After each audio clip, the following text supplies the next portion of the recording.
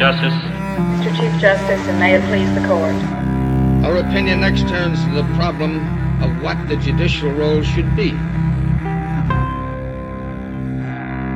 All we can do is make our needs known and hope that the other branches of government will take care of the judiciary. And I think they do, but I think they're very, very slow in doing it oftentimes.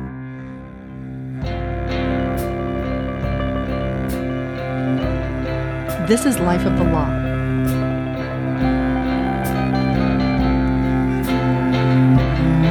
I'm Nancy Mullane. It's an election year, which is already pretty rough going. But then in February, Justice Antonin Scalia died. And in a split second, there was a rare opening on the U.S. Supreme Court, more like a black hole. Senate Republicans immediately declared they would not hold hearings or vote on anyone President Obama nominated to fill the vacancy, that it's up to whoever is elected president in November to fill the seat on the highest court.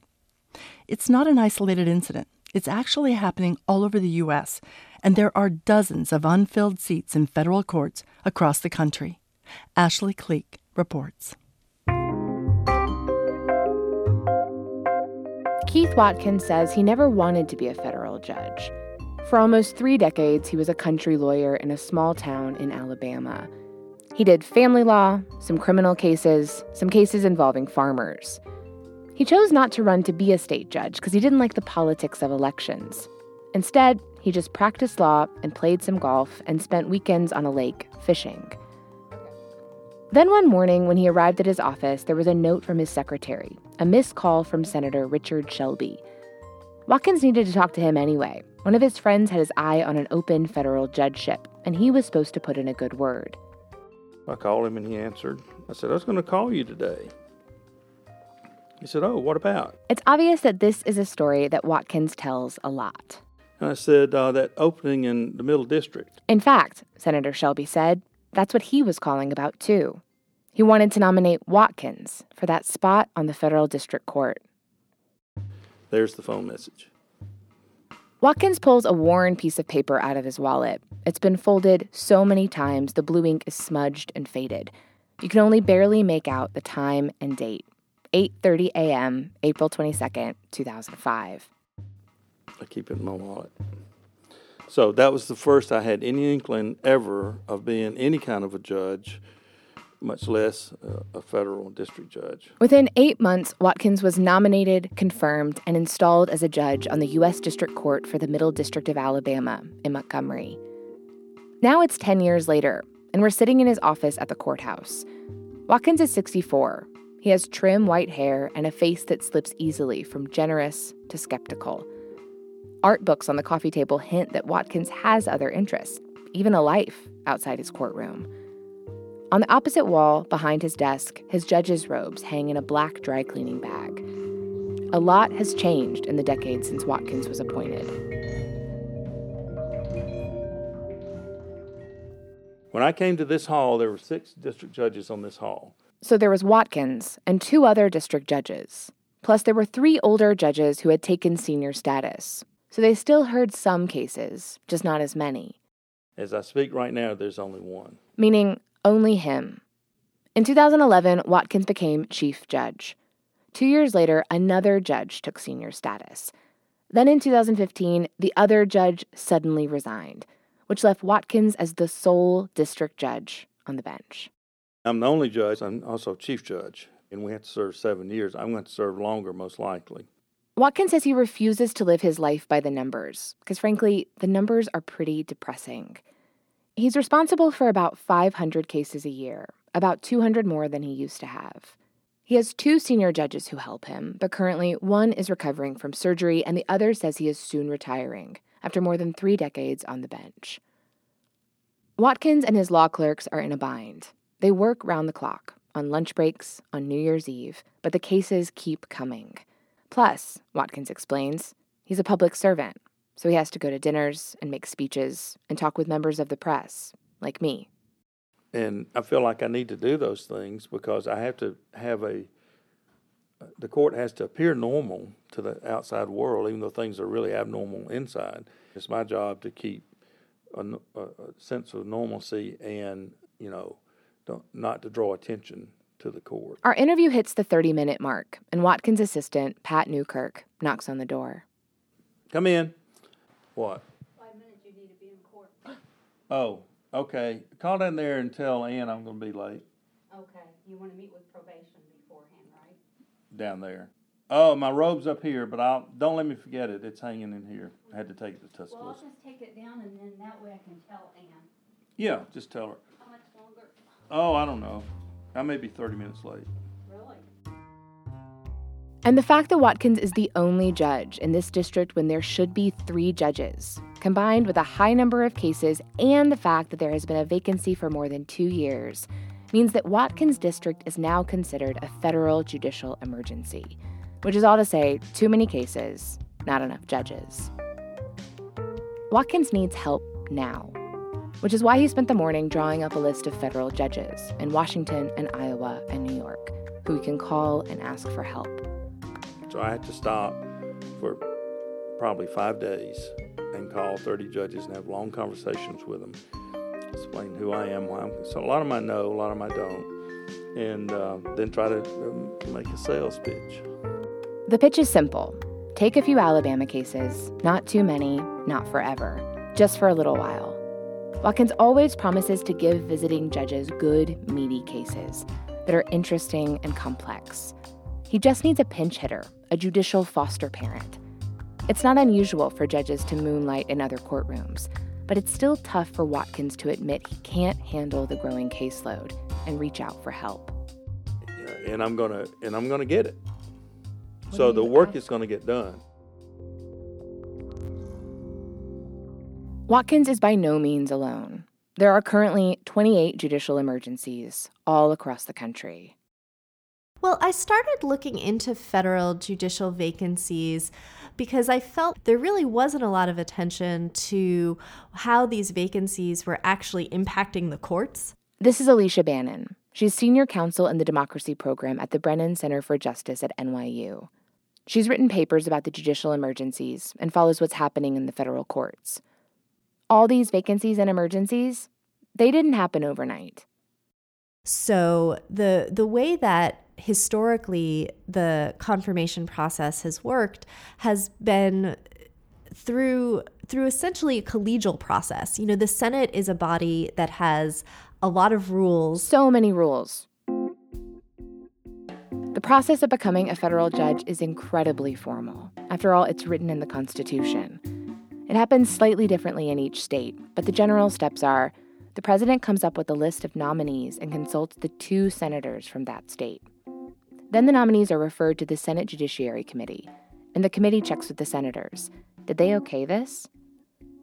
Once the committee gets their approval, they hold a hearing and vote and pass their recommendation on to the full Senate. Then the Senate debates and votes to confirm by simple majority. It's a process with a lot of gears and moving parts, and it's easy for them to get rusted by politics. Back in the 1980s, under President Ronald Reagan, it took just 3 months for judges to be nominated, voted on, and confirmed. But over the years, that time and the number of vacancies has increased. So if you look at how long it's taken judgeships to get filled, it's the numbers keep creeping up. The median time to fill a trial court vacancy used to be 3 months under the Clinton years. Then it was 5 months under the Bush years. Now it's more than 7 months in the Obama years, and that's just the median. At this point, some judgeships have been vacant for 2 or 3 years. One, in North Carolina, has been empty for more than a decade. In 2000, which was President Bill Clinton's final year in office, there were 80 vacancies, 21 of which were judicial emergencies. In Bush's final term, in 2008, there were 46 vacancies, only 17 emergencies. Currently, at the end of Obama's administration, there are 84 vacancies, 28 of which are emergencies. Bannon says that some of the current slowdown is because back in 2008, there were a ton of vacancies, and President Obama was initially slow to nominate judges. But now, Bannon says, the number of vacancies and the amount of time it takes to fill them has become increasingly political.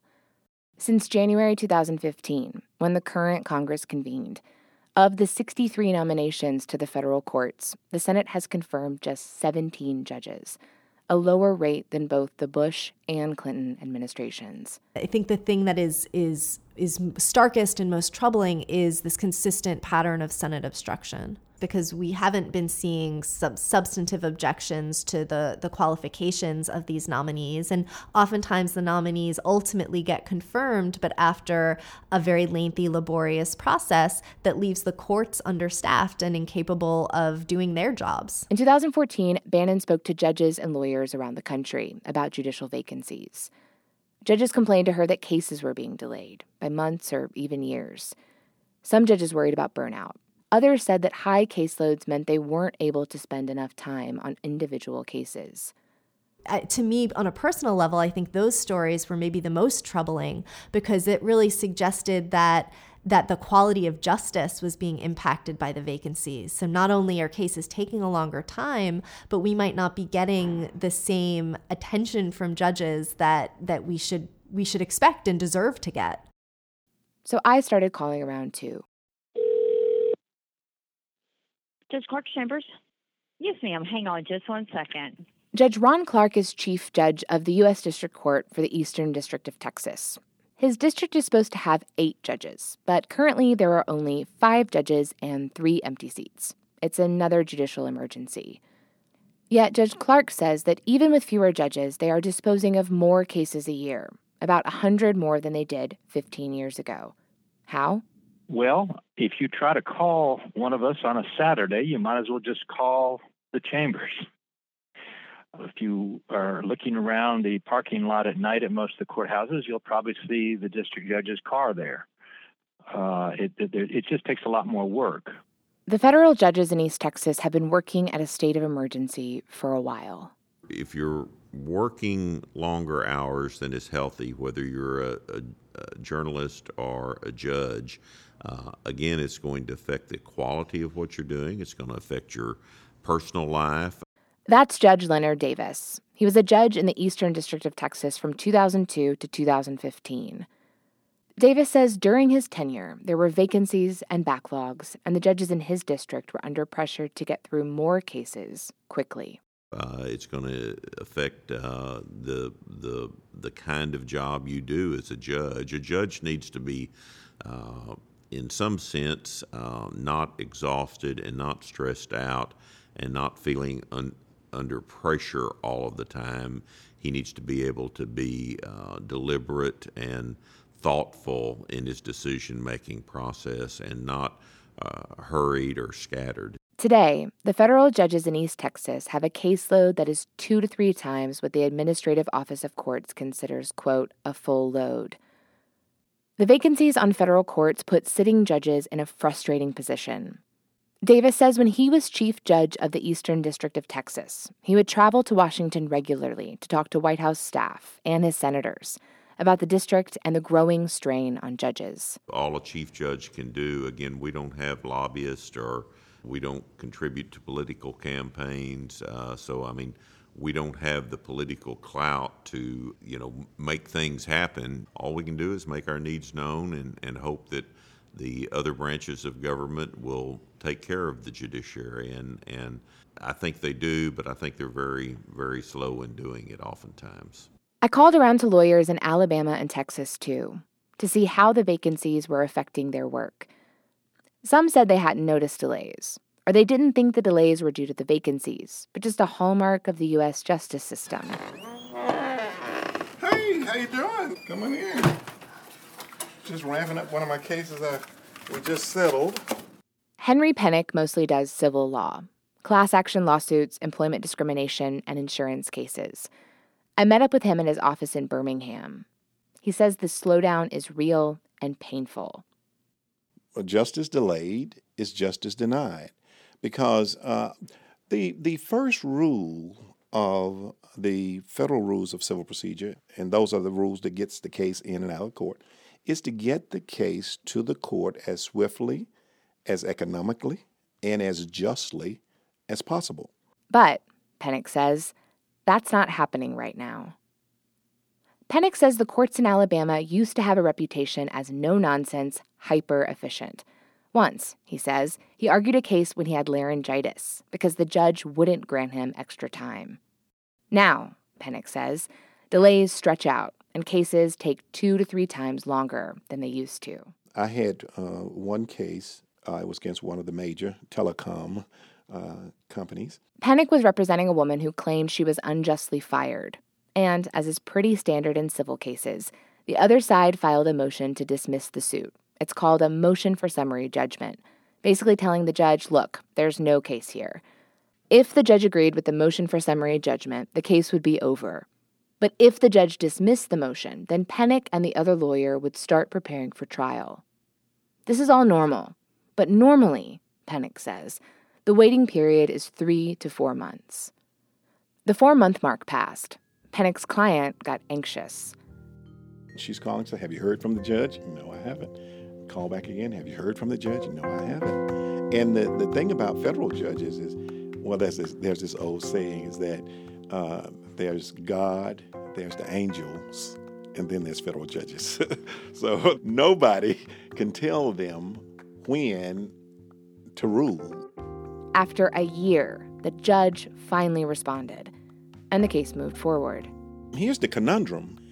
If a judge is overworked or overloaded with cases, either one of 2 things is going to happen. Either that judge is going to get bogged down and the case is going to get delayed and people's houses are at stake, cars are at stake, lives are at stake.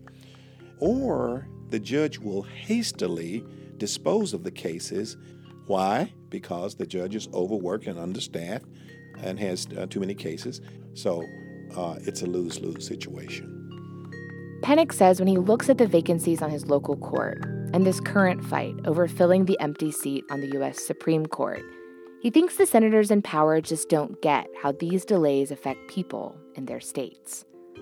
The people who are in charge of approving the nominations and seeing that these nominations go through the process without unusual or inordinate delay, for the most part, they probably have not felt the sting of injustice that occurs when litigants cannot get their case through court in a swift and just fashion. If they had felt that sting, they would be more motivated to approve the candidates that are still out there on the vine, waiting to be approved to fill federal vacancies. Back in his office at the U.S. District Court in Montgomery, Judge Watkins says there's still no movement to fill the 2 empty seats on his court. There are no nominations, much less a Senate vote. It's not cooking. Obviously, the pan is cold, so we're just taking our shoes off and waiting. Watkins knows his senators. He's on a first-name basis with both of them. Senator Shelby, who asked Watkins to be a judge back in 2005, is still Alabama's senator. And there's Senator Jeff Sessions, who sits on the Senate's Judiciary Committee. When Watkins goes to D.C., he'll check in with both of them. And if they ask me a question, I'm going to answer it. But I'm not going to whine. I can't be involved in the politics of it, and I certainly can't just go up to a senator and fuss with him about my situation. Nobody wants to hear a whiner. You know, we've got our big boy britches on. We're going to do the job. I've done a lot of whining to you, but I'm not going to whine to the senators. Instead, what Watkins has done is steal time from his personal life. He says his wife and grandkids get priority, but that he missed Christmas with his brother last year because of work. Now, he just doesn't do much outside the courthouse. The day before, he says, he was glad because he'd been able to spend an hour planting collards and sweet potatoes. I have a garden, I have a barn, and I piddle. He no longer plays golf or goes fishing. In fact, he's selling his boat this very afternoon. Watkins didn't think this is what his life would look like at 64. I didn't plan to be working this hard at this age, but you can't plan some things. Sorry. It's a very rewarding job, despite the other. This is where our conversation stops. Yeah, I need to grab 2 files and go downstairs. Because he's already given me an hour of his time, and who knows how he will make that up. For Life of the Law, I'm Ashley Cleek.